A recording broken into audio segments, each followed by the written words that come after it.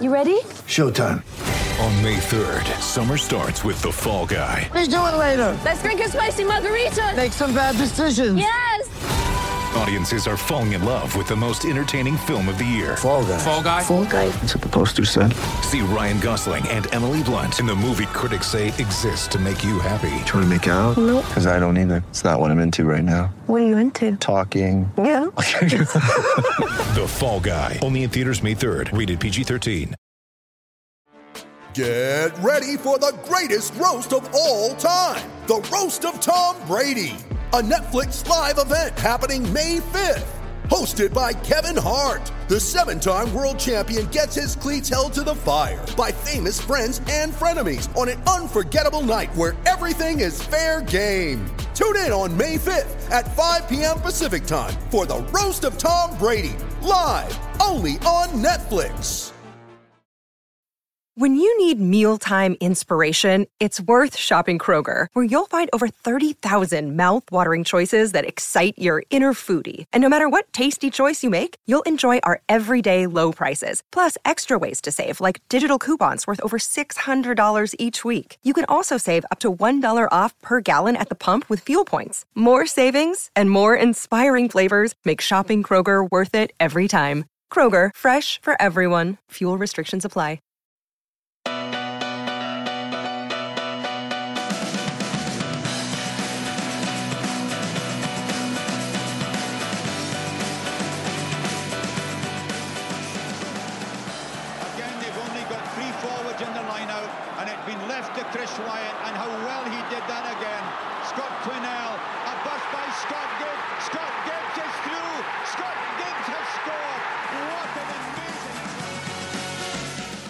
Welcome to this week's Attacking Scrum podcast. We have got so much to get through this week that we've decided to give the Mighty Murph a week off. Another week off of well-earned rest before the Six Nations begin. And who better than to do this podcast with a man who comes alive at this time of year, like a national hunt racehorse getting ready for Cheltenham. It's Dan Killick ahead of the Six Nations. How are you, Dan? Very good, Jed. Gavin Henson is back. Dusting off the silver boots. That's it. He's fit, ready, and raring to go. The fake tan. What a weekend. The fake tan. Shave away, Killick. Shave away. That's it. Hair on point. And Jed, if you're looking good, you play good. Yeah. Mate, this is great. This is great chat. I'm going to bust that illusion for all the listeners because the pair of us look horrendous at the moment.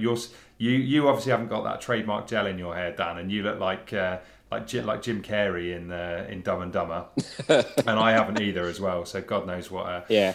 Luckily for everyone, this isn't a video podcast. Anyway, I've wasted a minute waffling about nonsense when we've actually got tons of rugby to get through. So first part of the show, we're going to talk about the regions in action over the weekend, which was very exciting and lots to talk about. Very exciting unless you're watching the Dragons game, of course. And then in the second part of the show, Dan and I are going to preview the Six Nations, including our predictions for winners, losers, wooden spoon, breakthrough player, star player, top try scorer, all that kind of stuff that I've recycled from last year's show. So yes, let's get stuck right into it, Dan. I know it's been another tough weekend for you on the rugby watching front. So are we going to throw this one over to you and you become the host for a minute, and I'll handle the rugby? Yeah, let's go that way around then. Yeah. Where do you want to begin? I think there's only one place to begin, and that has got to be Cardiff 29. Leinster 27. Mate, that honestly, I really did enjoy that game. Absolutely incredible. Looked like the atmosphere was buzzing down there, and look, this is what sport's all about. I think that a game that goes right down to the wire, and it's the last kick of the game to win it. Whatever happened, it was a really entertaining game of rugby, and the fact that Jared had the stones to step up and knock it over was just a really fitting end to a brilliant game. So I know obviously it's a Leinster side without all their internationals, but as we know, right, a Leinster third string could realistically make the semi-finals of this competition anyway. So I think it's a huge result for Cardiff, massive for Dai Yang. Hopefully they'll be able to build on it. But yeah, some really big performances in there. Yeah, I heard the forwards went exceptionally well. Who stood out for you? Your forwards have got to go well against Leinster, haven't they? You know, again, we're talking about a Leinster side without internationals, but you've still got Devin Toner and Rhys Ruddock and guys like this in there with bucket loads of experience, and you know, the pair of them are as hard as nails. But yeah, I mean, to a man, I thought the pack was really good. Will Boyd put in 2 huge turnovers. And again, I think that's really big actually, because he's only featured in fits and starts this season really, and so, you know, massive hats off to him. Turnbull put in another big shift. How good is Turnbull? How good is Turnbull? Well, yeah, he's slid into the second row now as well. And I'll tell you what it's just exceptional play. I tell you what was impressive. The scrummaging went well too, and big. Again, whatever Leinster pack you're playing against, if you can get the scrum going well, then I think that's no mean feat. So yeah, big hats off to the front row. And I tell you, a player who did impress me off the bench, Dan, as well, and you'll like that one. It's Sam Moore, who has had a time ravaged with injury. But whenever I've seen him play for either Cardiff or play for RFC or play for Cardiff, I've been impressed with him. And if he can stay injury free, he's a big handful. He came off the bench, played very well. But he is. Yeah, he's a big man, isn't he? And there was a lot of hype, wasn't there, before when he signed, and at the time which he signed, all the talk was, wasn't it, if he can stay fit and get himself fit. But yeah, I read that he was quality when he came on. Just hoping and praying that he can get his fitness, isn't it? Yeah. I read that Dylan Lewis went very well as well. Yeah, he was really good off the bench. Again, at the breakdown, as you'd expect, just an absolute handful, and he did a really, really good job. Won some crucial penalties in there, so yeah, you can't fault that at all. Actually, do you know what? Who looked really good in the first half till he went off injured, and that was Rory Thornton. I thought he had a big first, and he looked bigger. He looked much, much bigger and more powerful than I'd seen him before, and he had a big game before he went off. But look, I think everyone to a man was excellent. But 2 players in the backs who stood out. Jared was quite rightly man of the match, not just for that kick, but just moments of magic and setting up the first try. And that's the other guy who was so impressive was Owen Lane. And as Murph messaged us before we came on air, his exact words were, let's just get this up. Owen Lane's top quality finish took a huge steaming dump all over his squad omission, and it's hard to disagree with that actually, because he, for a player who's in the squad in the autumn, he's played pretty well since, and that showed what he's capable of. So yeah, fair play to him. Yeah, I think if there's any injuries, he'll be in the back. The backfield, he'll be called up pretty quickly, won't he? Another great performance. I also saw that Aled Summerhill had a great game, and I know both me and you, we've never seen him have a bad game. He's a good player, isn't he? Really good player. Yeah, we've said it a million times. You go back through any of these podcasts, and normally it's those dull Sundays, isn't it, Dan, when we're struggling to find something to talk about. And we'll just pick out, again, Aled Summerhill had another good game for Cardiff. And yeah, he's I just think he's a really, really handy player at this level. And he's quick, he's powerful, he's, does the basics well. I'm a big fan of him, so it's good to see him. Yeah, good to see him getting recognised, I think. Yeah, some great performances by boys that we needed to go well, didn't we? Carey had a big performance, didn't he? Lewis and his tash. Obviously, Jared's not known for his kicking, but slots that goal. Still, I was thinking he's probably 6th choice 10, isn't he? And he is under Pivac. He's probably behind players who've retired now, I'd have thought. Yeah. Patch will be ahead of him, wouldn't he, as well? And Domachowski, one of your big favourites at a top game, I read as well. Well, mate, yeah, as I mentioned the scrum, and I just think he's so solid in there. I don't know enough about scrummaging to go into any great detail, but whenever you you want me to step in? Yeah, you should field this one. No. But It's all made up, but I just think he's got, he's very, very consistent in that area. You don't often see him going backwards, and I thought he added a lot in there. So yeah, big performance for Cardiff, and hopefully they can string a few results together and finish the season well. But yeah, it was an absolutely engaging game of rugby. Where do you want to head next? Okay, let's head west. Let's head over to the Ospreys, getting a cracking win, 23-19 against top side in Edinburgh. Yeah, now I feel like we've been quite critical of the Ospreys in recent times, and obviously they rested a lot of players last week, but perhaps that did the trick. Them getting the result. There were some really soft tries that they conceded, but at the same time, it takes a lot of character to stick that behind you and come back and get a win. And while we're talking about people being overlooked for selection, I know I bang on about it all the time, but Rhys Webb, man of the match. You saw everything in that game that you want to see from Rhys Webb. The show and goes, the breaks, the quick tap pens, and I just don't get that he's not in one of the that he's not considered one of the best threes in available for selection. And I get it if you're not looking to, if you don't think he's going to make the next Rugby World Cup, which personally I think he could. If you don't want to pick him for that reason, all right, fine. But in the same token, you've got Reece Priestland, who's a year older than him, in there as fourth choice fly half. So all a little bit baffling to me, but big win for them. Again, obviously it's an Edinburgh side without its internationals, but you've got to put away what's in front of you, and they did that. And as much as we've moaned a little bit, they're in sixth place in the league now, the Ospreys, so they've got an opportunity to put together a good end of the season. So fingers crossed that'll come. But they showed one of the bits that they showed on Scrum 5 tonight was a charge that I think it was Luke Morgan charged down one of the conversions. And you very, very rarely see that, but I think it is quite significant of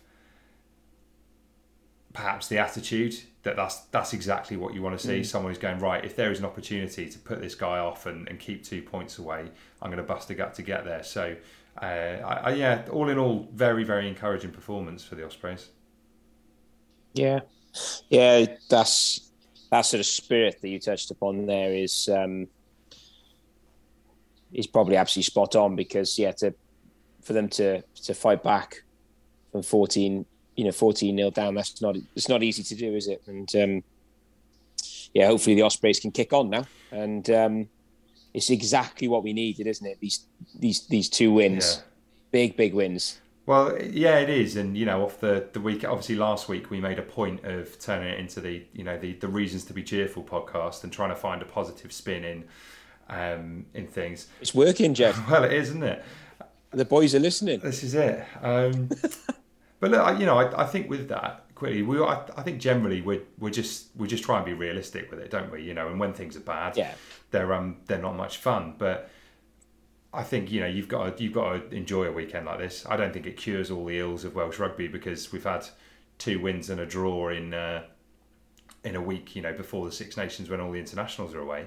But I think you've got to say fair play to the sides who've got the win. So big chance for Cardiff and the Ospreys to kind of finish the season well. Okay, let's head over to the Scarlets then. Apparently they played well, didn't they?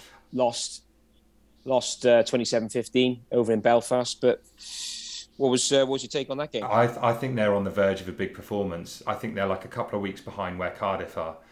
Cardiff had that, like we said, those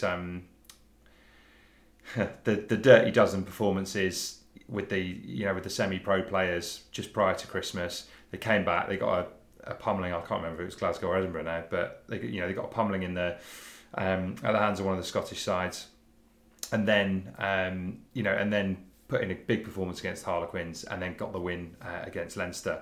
And I feel like there's one of those around the corner for Scarlets. I thought I was really impressed with them first half, and again those little things about attitude. Dane Blacker, who I'm becoming a bigger and bigger fan of. I know you've touted him for ages. Yeah, I like you? him. Yeah, really, really sharp player, isn't he? Yeah, quick, good decision maker. Any thoughts on his tempo? Up in the tempo? Oh, he definitely takes it up on the tempo side, doesn't he? Fiery guy. Yeah, I like him. Classy. But yeah, I think he's great, and he does those. You know, I think he's a good threat around the fringes, and his service is decent. And I every time I watch him, I get more and more impressed. But actually, what it was, he played a crucial part in holding Ulster up over the line. And I think there was 2 instances where they held up an Ulster forward over the line, and those things are really, really big. The scramble defence, and it would be very easy in a game like this when you've had the season that they've had to just roll over, and they certainly didn't. And were it not for an incident, I'm sure we're going to come on to, things might have been a bit different. Yeah. But anyone, just before we get to that incident, that obviously we've got to talk about.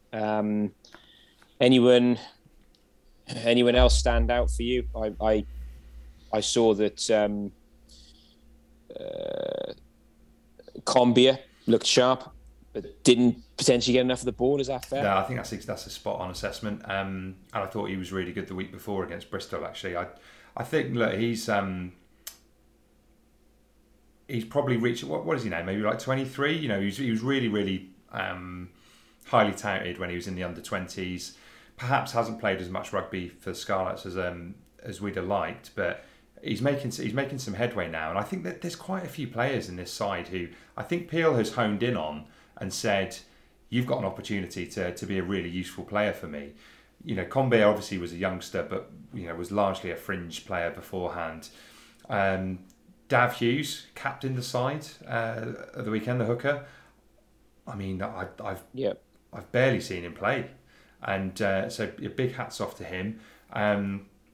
The open side, Sean Evans, again, another player who didn't feature a great deal before, but I don't think he's a spring chicken. I think he's been knocking around playing for Llanelli RFC for quite some time. So I think there's some of these players that that Peel has taken a look at and said, look, you've got an opportunity here to be a part of this squad, and I think they've kind of impressed. They've impressed when they've been given the opportunity. So Samson Lee was another one, mate. Really good to see Samson Lee have a big game. He bundled over from 4 inches to score a try, but again, he was busy throughout the game. And it's worth noting the Scarlets had 2 opportunities where they had 2-on-1s and they didn't execute them. And again, I think those things will come. They're a side who've only played 8 or 9 games this season, so. For the first time this season, I've really kind of... Well, not the first time. After last week, which I know sounds weird because they shipped 50 points, but I think they're moving in the right direction. I can kind of see what the blueprint is from Peel now. So again, if they build on it, maybe there's loads of reasons to be cheerful going into the end of the season. Well, yeah, there certainly is. Certainly is after this weekend, isn't there? And now back to earth with a bump. Well, it was a bump, wasn't it?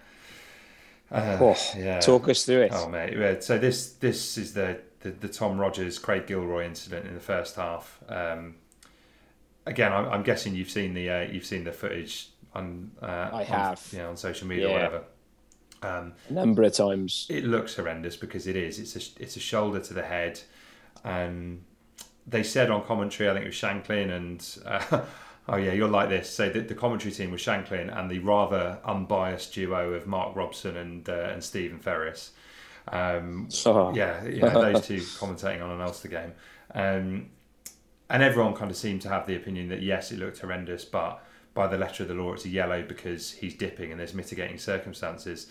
Now, if that is the case, we've got to look at this law because it's just not right. Like these are the ones that 12 months ago were getting punished. They were getting punished because it's a shoulder to the head. You've seen what it's done to his neck. It's snapped right back. This is the stuff you've got to get rid of, and that's what it's there for. So I don't think there's any malice from Gilroy. I do think it's reckless. He smashed him in the head. That's it. He's got to go. Now, I just think that's the thing, that whether it's a directive, whether it's a redefinition of the law, whatever happened on Saturday needs to be shown to World Rugby or to the to the refereeing panels and saying, look, this is the stuff that we've got to get rid of, because if he doesn't do that, then you've got a really big opportunity to reduce the risk of head injuries. It was a shocker. So I mean, I just think those have to be red cards. They have to be. Yeah, I agree with you. Had to be a red, didn't it? It was awful to watch just once, let alone a number of times. It looked like his neck was almost going to snap. I mean, it's terrible, and it was. I know Rodgers was dipping, wasn't he? His knee, his body was definitely coming down, but it was absolutely reckless from Gilroy, and you can't be reckless. And that's what I mean. It's this grey area that they've got to get rid of. If it's reckless into the head, then it's got to be red for me, and that's it. Yeah. If that's not the exact interpretation, you've just got to get rid of that. And I felt like we were getting to that position where players were adjusting the way they were tackling in order to avoid the head collision stuff, and it feels like it's gone back now, and the kind of the benefit of doubt is with the defender, which again I don't think it was any malice in it, but these are the ones you've just got to get rid of. Yeah, but then when you think of sort of malice, and if something is reckless, and if you're not going to look, or you're gonna cause serious injury. So I don't think there's any real difference, really, to be honest. If you're going to close your eyes and stand, and potentially seriously injure someone, then it's almost the same. Yeah, really. A lot of people probably argue against that, but I don't know. It's the outcome is the outcome can be the same, can't it? If not worse sometimes. So straight red. Yeah, terrible decision. Well, yeah, I agree. And he's got it was Jaco Piper who's got Wales Ireland next week. So we'll see whether there's any impact on that. But let's just quickly finish the first part of the show by talking about the Dragons, and I do mean quickly because we've done a good job of trying to be optimistic in this first half, Dan. They did get a share of the spoils. It was a draw after all, but the first half performance was pretty awful. There's a lot of unhappy Dragons fans out there at the moment.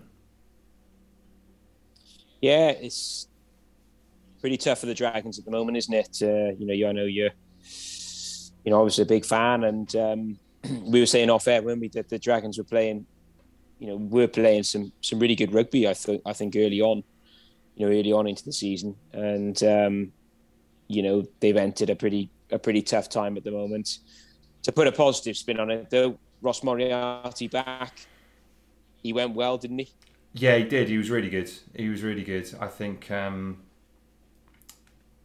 Did exactly what you expect from him. He was abrasive, carried well, scored a try.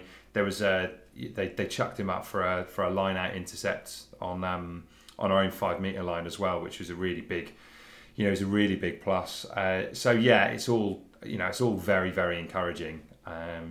I think Pivac will be very tempted to pick him. Whether or not I would or not, I'm not entirely convinced yet, just based on having enough match practice. But you're right, that was definitely the positive for the game.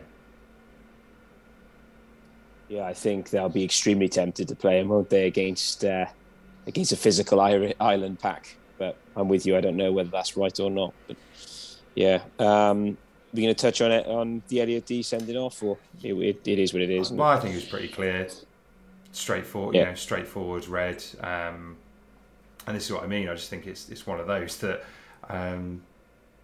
if you go in, you make contact to the head, you're dealing with trouble, and that's what I think I would have liked to have seen in the Ulster game. But yeah, it was a clear red. It very nearly cost the Dragons the game. Could you have said the Dragons deserved to lose that game? Yes, but they didn't. They did manage to just about grind out a draw. It was very weird, actually, the way the game ended. Sam Davis with a crossfield kick from our own 5 metre line to try and run it and win it. It would have been a very different spin if they'd have managed to score from to score from there. It would have put a big spin on it. If I'm honest, I didn't really mind that, because if we'd have lost off the back of trying to run off our own line once, I kind of just think, what use is a draw to the Dragons, really, when they've only won one game all season? So it kind of didn't bother me that much. But then once we'd conceded the penalty, they then tried to run it again, and were lucky to get out of jail there. So yeah, I mean, look, they've just got to start winning games soon. It's as simple as that. Otherwise, yeah, some really tough conversations ahead. I've seen a lot of people kind of calling for Dean Ryan's head. If I'm honest, I don't think that's going to help us in the short term. I don't see what the other options are. I'd probably prefer to see him get more, have someone come in and help with more of the hands-on coaching, and him do more of a director of rugby role in its truest sense. But yeah, it's pretty grim, mate. But let's leave it there for the club rugby. Take a quick break, and we'll come back, and just enough time, Dan, for you to nip off and get yourself a cup of So Coffee, our proud sponsors, and we'll be back in the second half to talk Six Nations.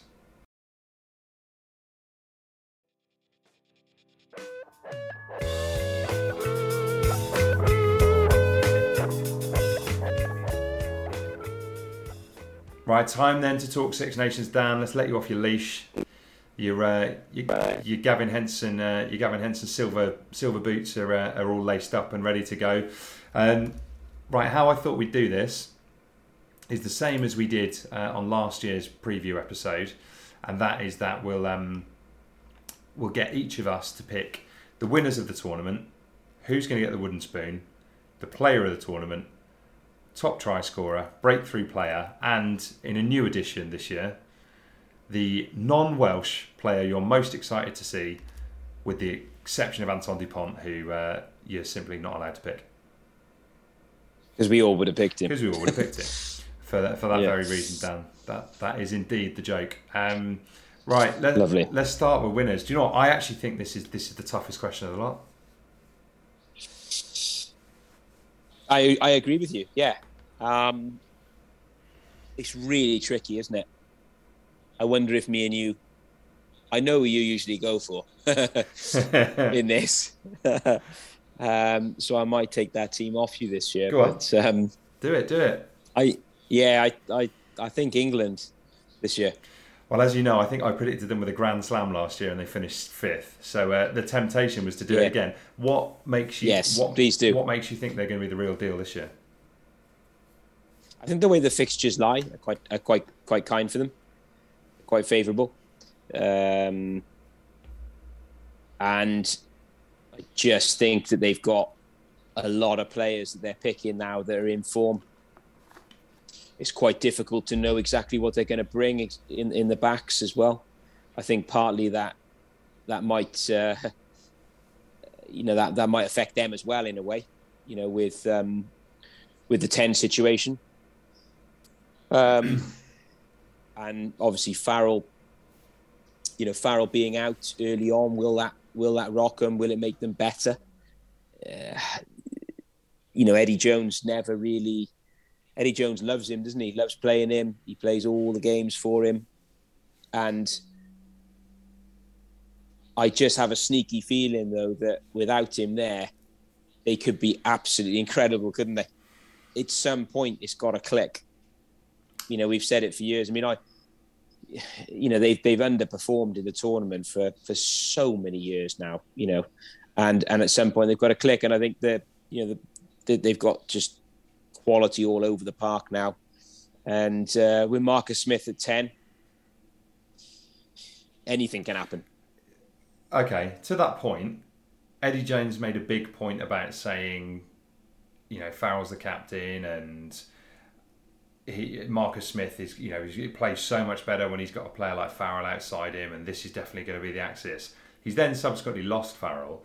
Does it kind of say that he hasn't quite got if not the trust? He's a bit worried about Smith's lack of experience. And I tell you, the other thing that's coupled with that is that's the bit for me that I think is England's weakness, is that 10, 12, 13. Without Farrell, I know he gets a lot of stick, Farrell, but he's got bags of experience, and he does bring with him that kind of steady head. So without him and without Manu Tuilagi, it becomes a very uncertain midfield. Yeah, it does. Yeah, the midfield they've got to get right, haven't they? They don't. You speak to a number of English people, they don't know what the centre partnership is. They all come out with something quite different.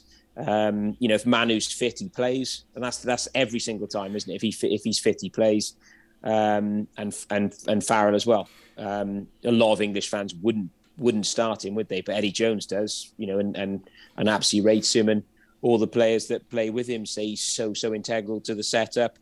Just what he brings to training, all those other things, which does, make you think: is there something deeper in that? Like, where are the other players to take a bit of that away?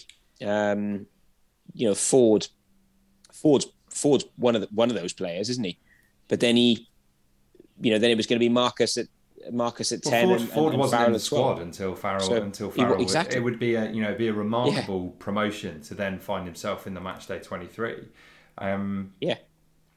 But yeah, a lot does ride on their centre partnership, doesn't it? Their pack will go well, won't it? That's pretty much a given. I do think it'd be interesting to see how the back row gels. Yeah, I mean, either Itoje or Laws is going to play in the back row, aren't they? Because if you look at the other back rows they've named, Alfie Barberi, who I'm a massive fan of, by the way, I think he's an excellent player, converted hooker, but a real explosive ball carrier. He's in there. Tom Curry's obviously in there. Then you've got Don Brandt, Lewis Ludlam and Sam Simmons. Now there's not a lot of caps between them. Obviously Curry's very experienced. There's not a lot of caps between them. I can definitely see Laws or Itoje playing in the back row.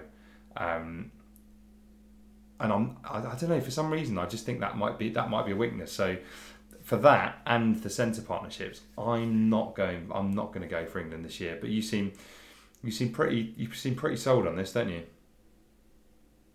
Well, it's yes 1 minute, and then I talk myself out of it. In the next conversation, I think that if it gels for them, and with the way in which the fixtures work for them, they can get a win if they can get a win in Murrayfield. I think it's on for them, and of course how they all gel together. But there's a good number of ifs in there, aren't there? Who have you got down as your top team to win it? I was really torn between France and Ireland, if I'm honest, and I think it just comes down to the fact that France have got Ireland at home, and I think that'll be just enough for them to. I think I'm right in saying that. Yeah, it is. Yeah, in the round 2, France Ireland in Paris.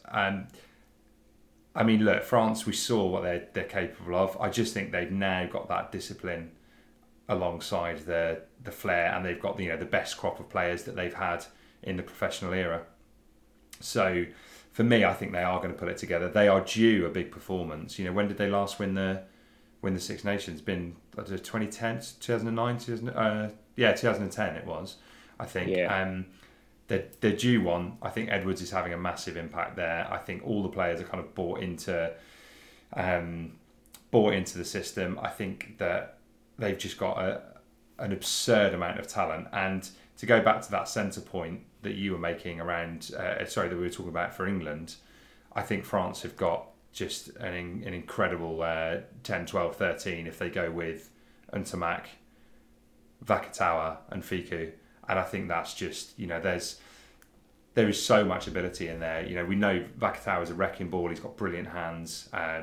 He spots a gap brilliantly. Fiku's this, I think he's class. He is class. Quality. And I think, obviously we know he's a great finisher and he runs lovely lines and stuff like that. But I think defensively he's been so important to them. And Edward, we know what Edwards is like for having a 13 who he can absolutely rely on.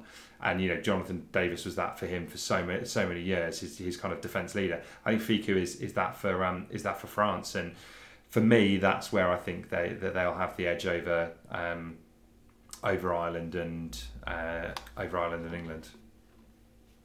And there's a lot. Yeah, that's the other thing is they've got England in Paris this year because they have a terrible record at Twickenham. and I think that's what makes a difference. So I know it's not the most original to say that France are going to do it, but I think they are, and I think it's going to be a slam with the very last game of the tournament against England at 8 p.m. on the Saturday night. Oh, wow. I mean, not that I want it to go to that, as you don't, but it would be quite some ending, wouldn't it?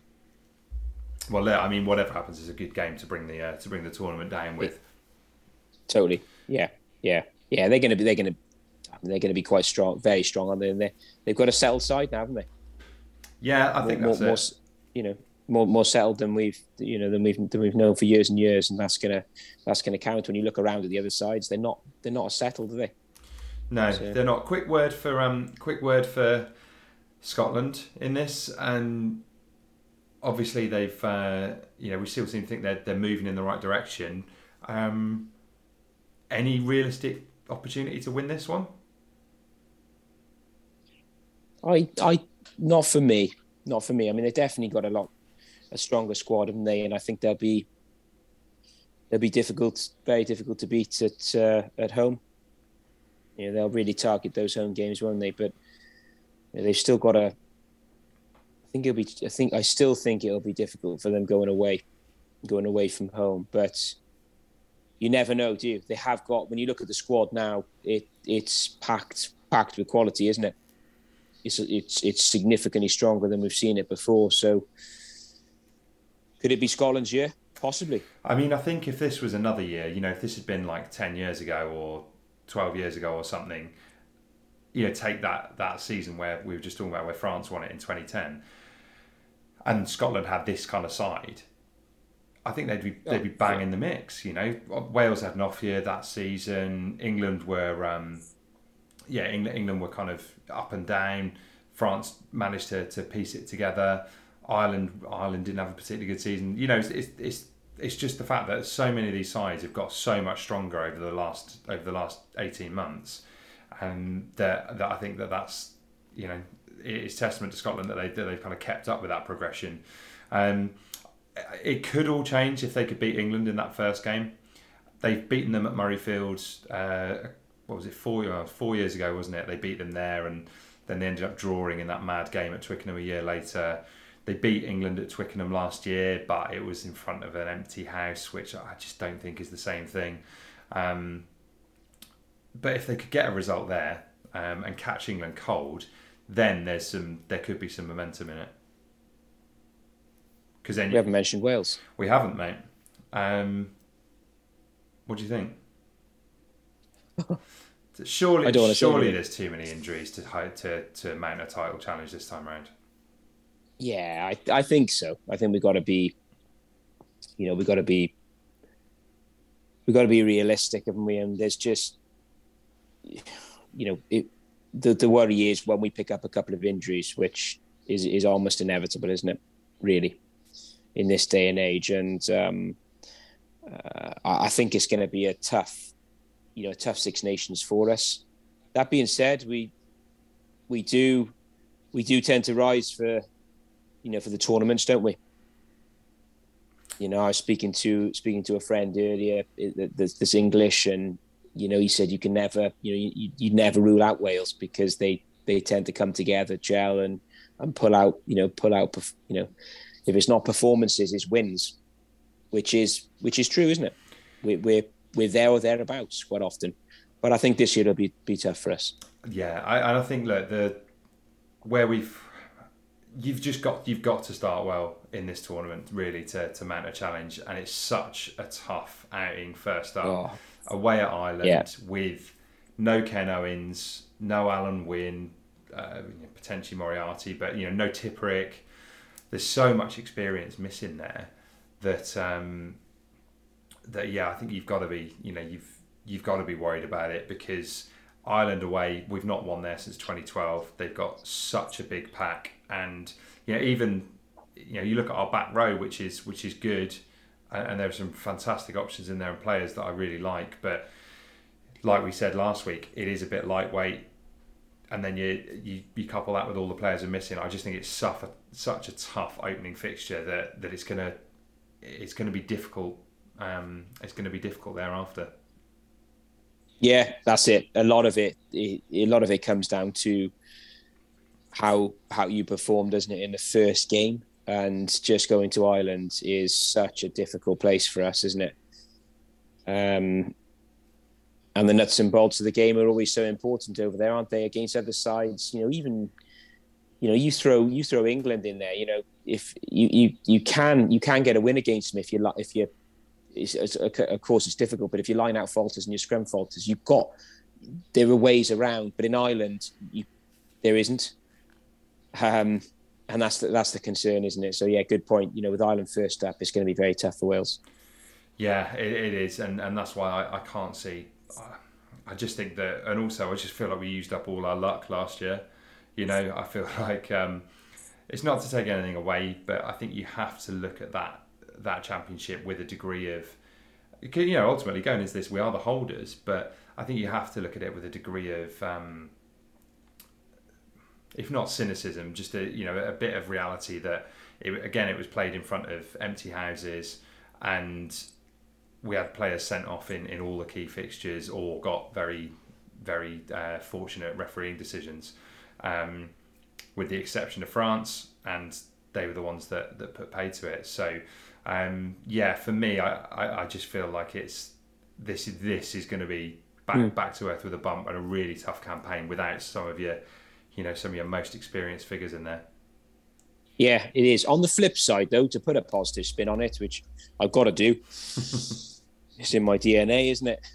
If we get the win over there, imagine what that's going to do for this squad that's coming together. There's a lot of youth in there. Bigger as captain. It'll.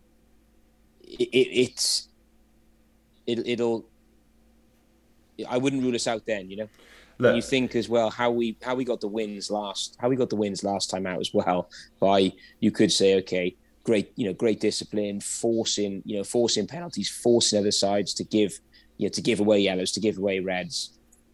They don't come about by sort of chance or luck over and over again, albeit it was pretty peculiar. Maybe I'm clutching at straws there. If we can get that win over there, the boys would be so confident when they got moving forward, because they know no different. Look, even if Ireland have a man sent off after 17 minutes and we get the win over there, I will hold my hands up and say, fair play, that is a massive result. I won't caveat it with there's something mad happening, but look, if something mad happens and we get the win, then so be it.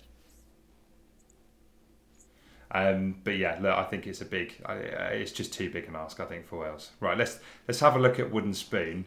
Hopefully, obviously we haven't mentioned Italy yet. Is this the point where we both agree that Italy are going to get the Wooden Spoon? Yes. Italy for the Wooden Spoon. I'd like them not to get it. Yeah.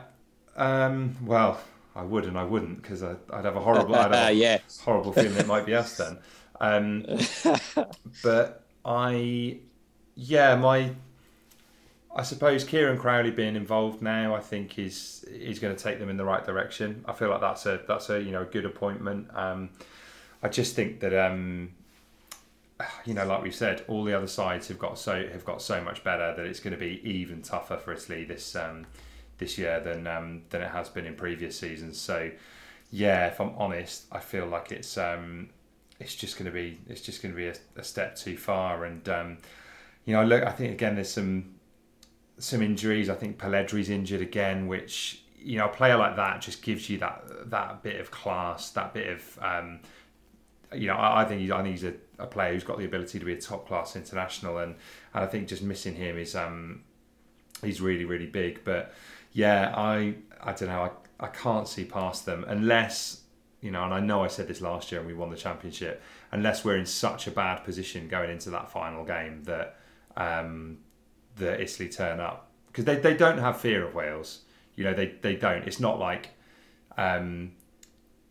if they were going into England in the last game, because they just don't. They don't beat England, but they know that if everything went right and everything went wrong for us, they could beat us, because they have done it in the past. Admittedly, not for years, but there isn't that psychological thing of this is Wales. It's too big a thing for us to do. So that would be the only scenario I could see them not getting the spoon. Yeah, there is that. I mean, but I think almost, it feels now that they're a good way behind the other sides. Yeah, I think they are more than maybe other years. Of course, it's tournament rugby, isn't it? So, everyone's going to raise their game. But I think they're. I would say, or everyone pretty much, without exception, would have them down as wooden spoon holders, wouldn't they? Yeah, I don't think it helps that Zebra are such a poor outfit now as well, because at least at points when they were competitive and Benetton were good, you had that basis at club level. But the squad is pretty much all Benetton players, with a couple of foreign imports and the odd Zebra player thrown into the mix. So I think I don't think that helps massively, to be honest. So yeah, it's going to be another difficult campaign for Italy, I think. Right, let's move on, Dan. Player of the tournament. Who's it going to be? I can't wait to hear your pick on this one.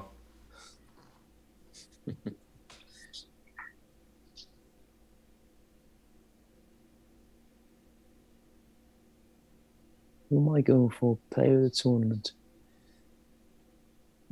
Who do I want it to be? Who do I think it'll be? Who do you think it will be, Dan?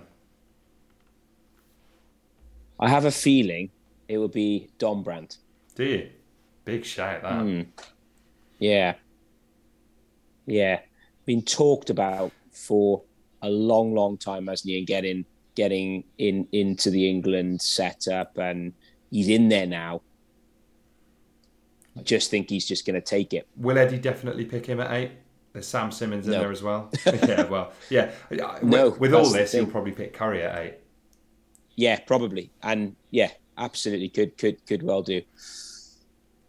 But I think if he gets on the pitch, he's got so much quality, as he scores tries for fun. He's in the form of his life.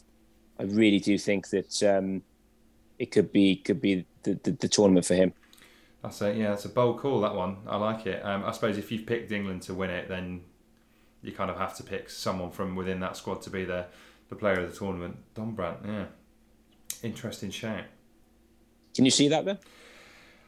Yeah, I actually had him down as my breakthrough player. Okay. I thought I could see him something mad, like him not starting against Scotland and then playing the next 4 games and putting in some really big performances. Something like that happening. But I had him as my breakthrough player. I'm a big fan. I think he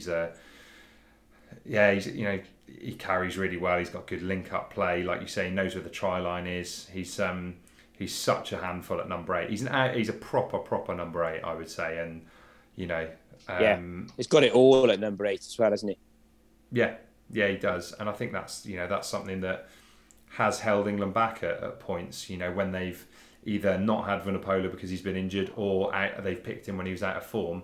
I think that had been difficult, and Dombrandt is such a difficult man to keep quiet. That I think it's I think he's set for a big tournament. Agreed. So who have you gone for then? Well, am I allowed to say Antoine Dupont or not? I don't think you're allowed, no. It's just simply one of those things, isn't it? We're not allowed to say that Dupont is either going to be player of the tournament or... we just got to take it as given, haven't we? That he's that good that it's a cliche to even pick him. With that in mind, then I am going to go for someone who we mentioned earlier, and where am I? Right, again. I think it's got to be a French player, given that I think they're going to win it and I think they're going to slam it. I'm going to go with Gaël Fickou for that reason. I had a feeling you were going to Fickou. I was a little bit torn then. I was like, right, do I pick one of the forwards? Because again, I think they're going to cause. They're such a big and dynamic unit that they're going to cause a lot of trouble. But yeah, I'm going to go Gaël Fickou. All those reasons that we said earlier. I think this is it. France, to get it together and do a Grand Slam against sides as good as this, they're going to need to be organised. It's not like they can just do the champagne rugby stuff. And I think that Fiku adds a great deal to that, alongside the great finishing and the good footballing skills. So Gael Fiku for me. I think you'd probably get good odds on that, but yeah, he's in for a massive tournament, I think. Yeah, good selection. Like him a lot. Really good good player. Good stuff. Right, brings us on to breakthrough player. Top try scorer next. Top try scorer. So I'm going to bring that back to Wales. Okay, I am going to go with Louis Rees-Zammit. And did you see his try this weekend? Yes, I did. I mean, all you can do is smile. It is a thing of beauty, isn't it? Yeah, it doesn't look like he's really got going either in it. I feel that every time I watch him, it doesn't look like he's got going yet. He's so fast, isn't he? Absolutely rapid. Yeah, great try. So I think he'll start.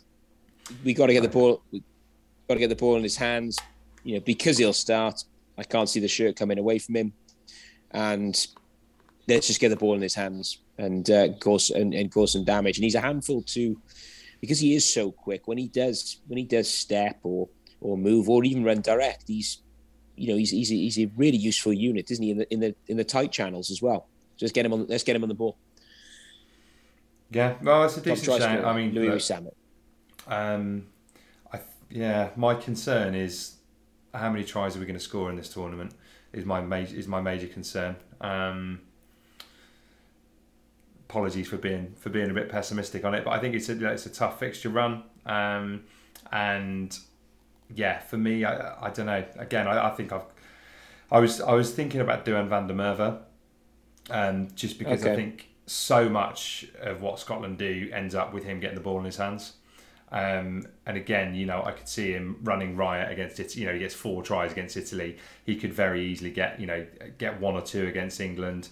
They're such a free-flowing side, Scotland, that there we go. I've said it. Duhan van der Merwe for me. Yeah.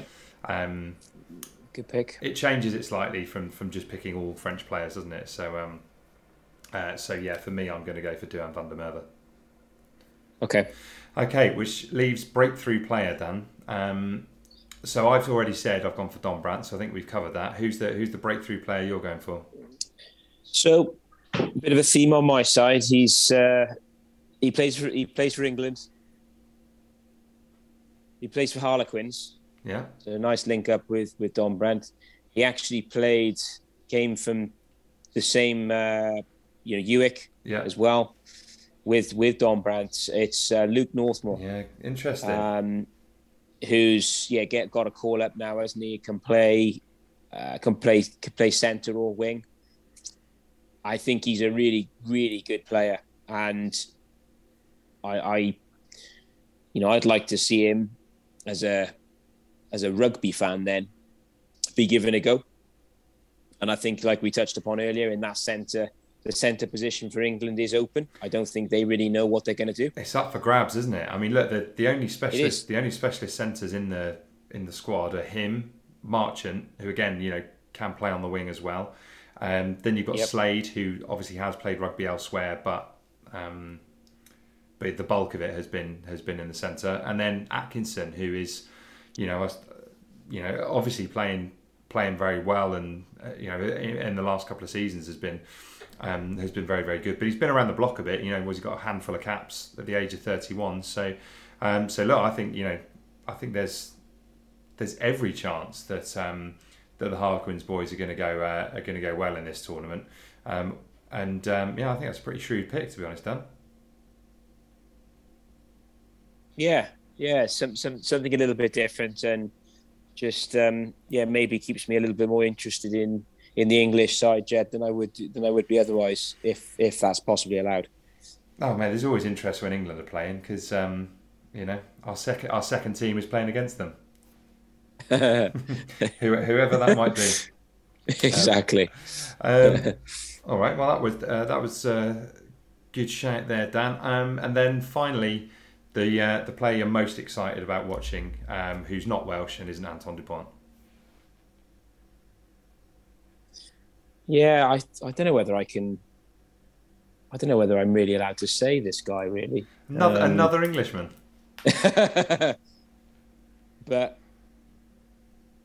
I'm going to have to say, yeah, it's and it's a theme. It's Marcus Smith. Okay, jeez, mate, you're making us sound like the Five Live podcast here with this pro Harlequins, pro English chat. Yeah, I know it's a rarity for me, but he's annoyingly good, isn't he? He is quite annoying, I think, as well, or certainly comes across that way to me. But like, you can't not be excited by seeing him play, can you? What's going to happen? It's a box of tricks. He's up to all sorts. You have he's box office, isn't he? You have to watch the TV closely when he's got the ball just to see what he's going to do. Yeah, absolutely agree. And I think it's great for rugby as well that there's another like real genuine rugby footballer at 10 for England. Well, I mean, that's a very diplomatic way of putting it, Dan. The thought of England having a genuine footballing 10 terrifies me, actually. But it's not often that we've really seen that. You know, I suppose Ford has been the incumbent, and look, of course, he is a footballer. No, he is, yeah, and he's in phenomenal form, isn't he? He is in phenomenal form, but you know, I've always said that I don't ever think that he's reached the level, perhaps, that his ability, and that's really harsh to say, isn't it, for a guy with 80-odd caps, but. You know, he's been overlooked for whatever it is, 2 or 3 Lions tours, and I think that, you know, in the latter part of his international career, they've ended up picking Farrell at 10 and stuff like that. So I don't know. It's been a long time really since England had a proper running 10 that, you know, that could be the real deal. And he's going to be an exciting one to watch, but. It's definitely a theme running through your predictions, Dan.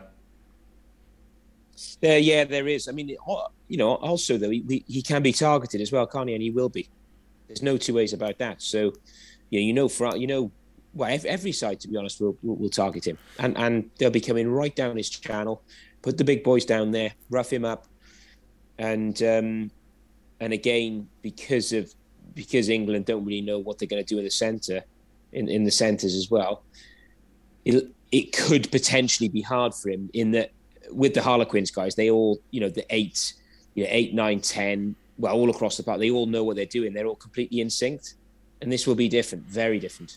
I tell you what will also be different as well is he hasn't got the big South African Easthuizen playing outside him, who is, you know, just such a reassuring presence. Presence. You know, he's pretty much got the lot. He's just one of those really robust centres who, again, if you're a 10, you'd love to have playing outside you. So I think with England having an unsettled centre partnership, that might be a bit trickier for them. So, you know, while I'm a massive admirer of his abilities, I think you're absolutely right. I think all the opposition sides will be targeting him. Not that he's a bad player, but because he's inexperienced and there's an awful lot riding on him. So, we'll see what happens. And for that reason, Dan, I'm going for Finn Russell. You love Finn Russell. Love Finn Russell. Yeah. I just, you know. Well, we all love him. He just plays rugby the way that it should be played. Well, it is, mate. You know, he's absurdly fun to watch. You know, whether it's good or it's bad. I never have a bad time when Finn Russell is on the pitch, unless of course he's tearing Wales to shreds. But I'm hoping he's got some big performances up his sleeve, and it'd be nice. Nice if he's got a big one up his sleeve in that Calcutta Cup game in the opening weekend. Yeah, God, we picked some different. Some different players, some very exciting players. I nearly went for one of these two, for either breakthrough or for player I'm most looking forward to, for Ben Vellacott, who I think will probably be on the bench for Scotland. I would have thought. Obviously, Ali/Tommy Price offers the has a lot of experience. I think he'll grow from having those Lions caps as well. But Velikot has impressed me so much for Edinburgh, and I just think again, bringing him off the bench. If you've managed to marshal, Russell and the pace that they play with in their backs, if you've kept them quiet for 55, 60 minutes, and then Velikot comes on to quote you, Dan, up the tempo. I think you could have a really big role to play for Scotland. So I was toying with him in both those breakthrough and player I'm most excited to watch. But have gone for Finn Russell in the end. Right, Dan, we've got a couple of minutes left before the end of the show. We should probably select our team for next week. Despite there being lots of injury problems, do you think it's a relatively straightforward side to pick? I think it gets a little bit interesting in the back row. Okay. But front row, second row, yeah. Okay. Backs, yes. Okay, right. Front row then. Wyn Jones, Tom Francis props, and then Elias Hooker. Yeah. Yeah. I mean, I think like we said last week, I would be tempted to have a look at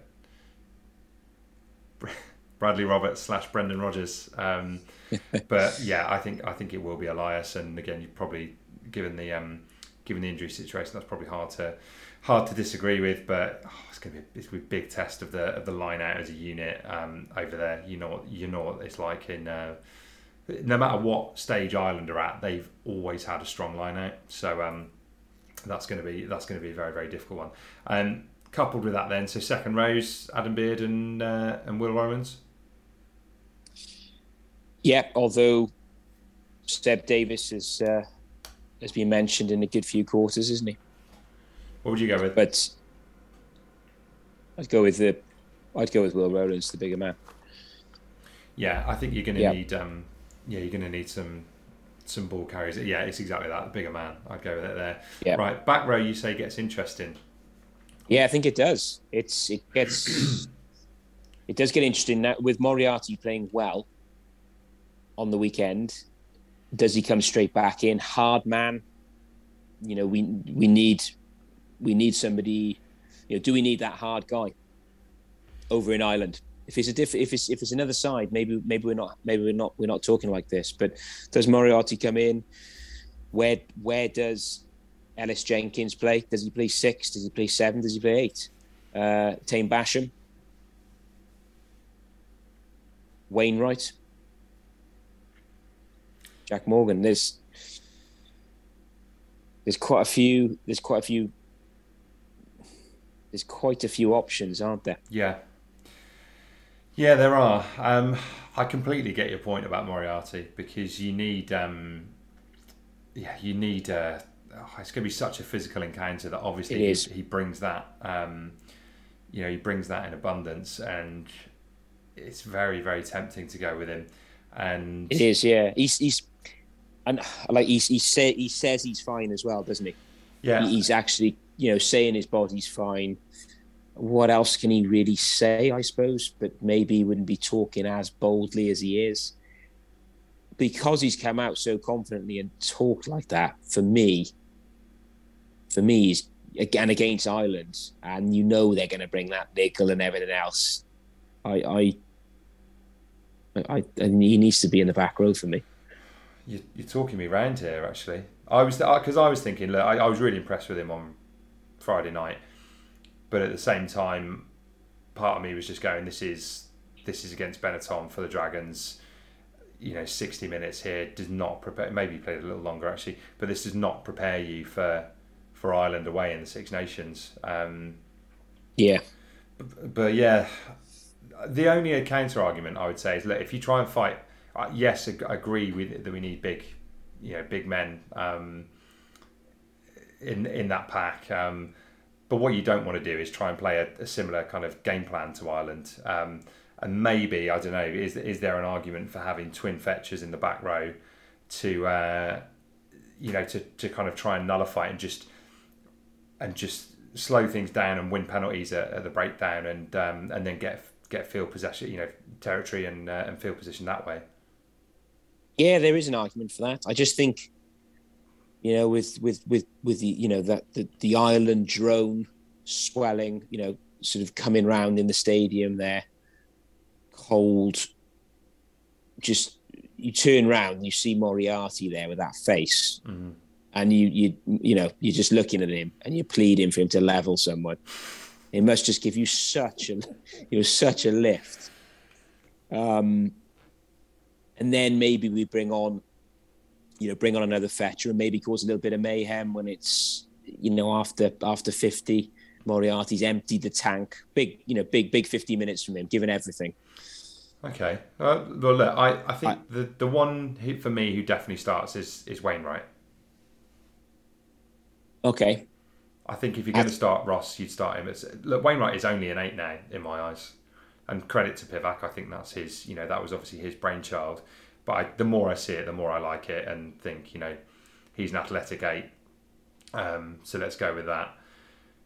I think because you could have Wainwright could miss out if you picked Ellis at 8. Well, you wouldn't pick Ellis at 8 though, would you? You'd pick Ross at 8 and Ellis at 6 and Basham or Morgan at 7. Yeah, much more conventional. Yeah. All right, I would go. You've convinced me on the Moriarty one. I would go Moriarty, Wainwright,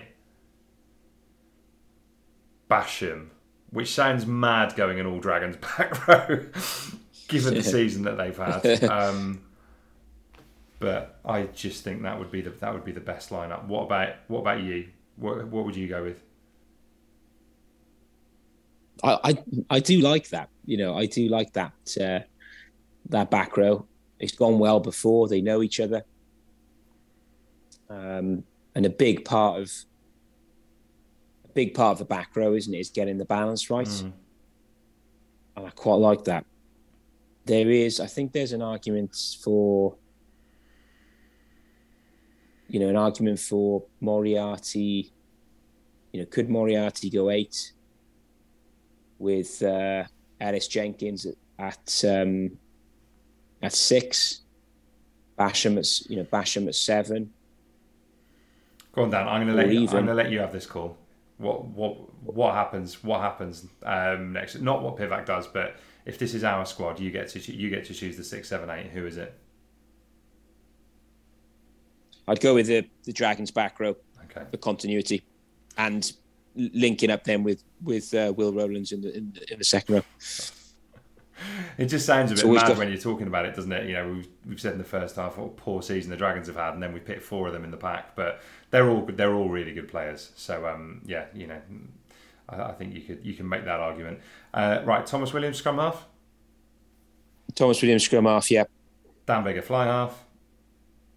Agreed. Centres. Oh, are we going to have the same? Okay. Do you want mine first? Yep. Owen Watkin, 12. Interesting. Then? Owen Watkin, 12. JD. I'm going with John Fox in at 13, and I'm going Halaholo at 12. But I like Watkin as you. Oh no, you're right. I'll have it. I like it. Yeah. Halaholo off the bench. Halaholo off the bench. Yeah. Oh, I do like that. I just think, like I said before, what Watkin does defensively in the strips, and I think he's been in good form this season. I don't think Pivac will go with that, but Watkin and John Fox I'd be quite happy to see that. Great. Yep. And then I think the back 3 picks itself, doesn't it? Josh Adams, Lewis Rees-Summit, and Liam Williams. For me, it does. Yeah, but McNichol. No. Who do you pick him over? None of them. I think he had a good autumn and he's been playing very well, but I don't think you pick him over either of those 3, do you? Liam is your one true world class player in the in the back line. Well, in the back 3. Adam, he is, but it's like we mentioned the other week, though, isn't it? If when we look at offloads and offloads that McNichol gives, passes that McNichol gives, Liam doesn't. Liam's unbelievable, isn't he? But a very different player. Goes in line with that game plan, doesn't it? Sexton at some point is going to be raining down the bombs, and I want Liam underneath it. Straightforward for me, that one. Would there be would there be a case to maybe put McNichol on one of the wings? No. No. Over who? Well, I wouldn't do it, but Yeah. No, I just think look, Zammit maybe. Zammit is your X Factor player who's got just the bags of pace, and if something a missed pass goes awry and he ends up running in from 60 yards, that could be the game changing moment that that keeps you in the or gets you back in the fixture or wins it for you. So he has to play in there. Josh Adams is an absolute class performer. So no, that back three for me is simple, which just leaves the bench down. So, coming off the bench then, Lucid prop, you've got a choice of Gareth Thomas or Rhys Carey. Rhys Carey after this weekend. Yeah, I would do the same. Look, we all know his strengths and we all know his weakness, and I think for me that's that would be the right choice. And then I think Roberts is your hooker. Yep. And then I think for tight head, this is interesting. Dylan was great. Let's go Dylan. Leon hasn't played a lot of rugby lately. I would go Dylan Lewis. Yeah, I think he gets it, doesn't he? After the performance that he put in. Yeah. For Cardiff. Yeah. Seb Davis is your second row. Yes. And then you've got a choice then as your back row cover of Ellis Jenkins, Chris Chunza, Jack Morgan, James Ratty. I'd be tempted to go with Morgan because it's X Factor. He won't. So I think Ellis Jenkins, yeah. Yeah. As tempting as it is to throw Morgan into the mix, I think you need experience in the ranks, even coming off the bench. And with that in mind, I go Gareth Davis as your scrum half cover. Yeah, agreed. Sheedy, fly half, or Anscombe. I can't see it being Priestland.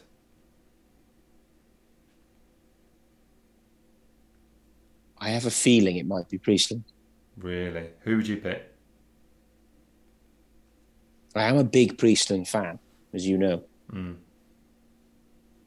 Over there, I'm going to go Priestland over there. Can you see him picking Priestland as well?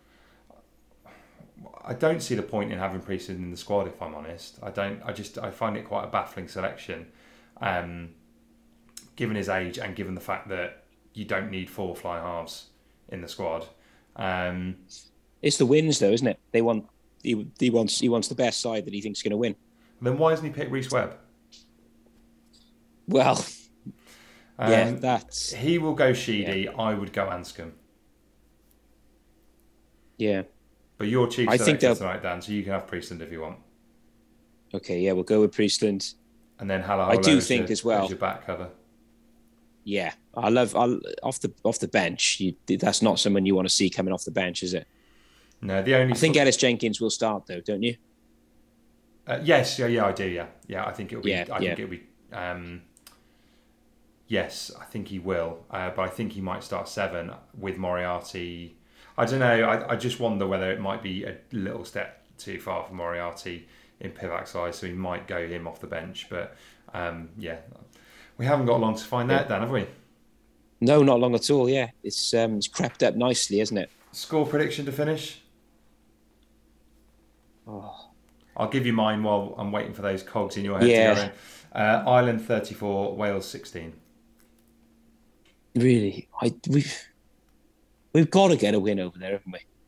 At some point, I can't see it being this time round, but I always pick Wales to win, as you know. Good man. I can't remember when I last picked Wales not to win. So maybe I'll change it up this time. No, I can't. I can't, Jed. Can't do it. Wales.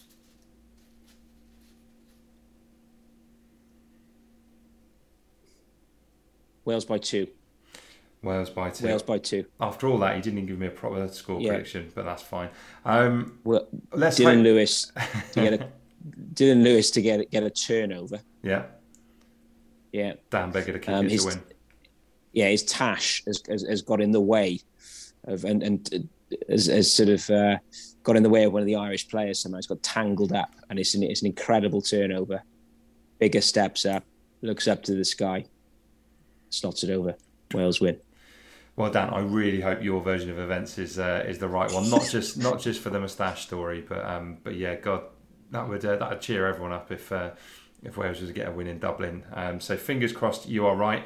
We haven't got too long to go. That Six Nations gets underway next week. We'll have the squad announcement before then. So yes, Dan and I think the Mighty Murph will be back for next week to give you your Six Nations fix. And we'll look forward to that. A quick thanks, as always, to our sponsors, So Coffee Trades. You can get some great quality coffee at socoffeetrades.co.uk. Right, we'll be back next week. Thanks for listening.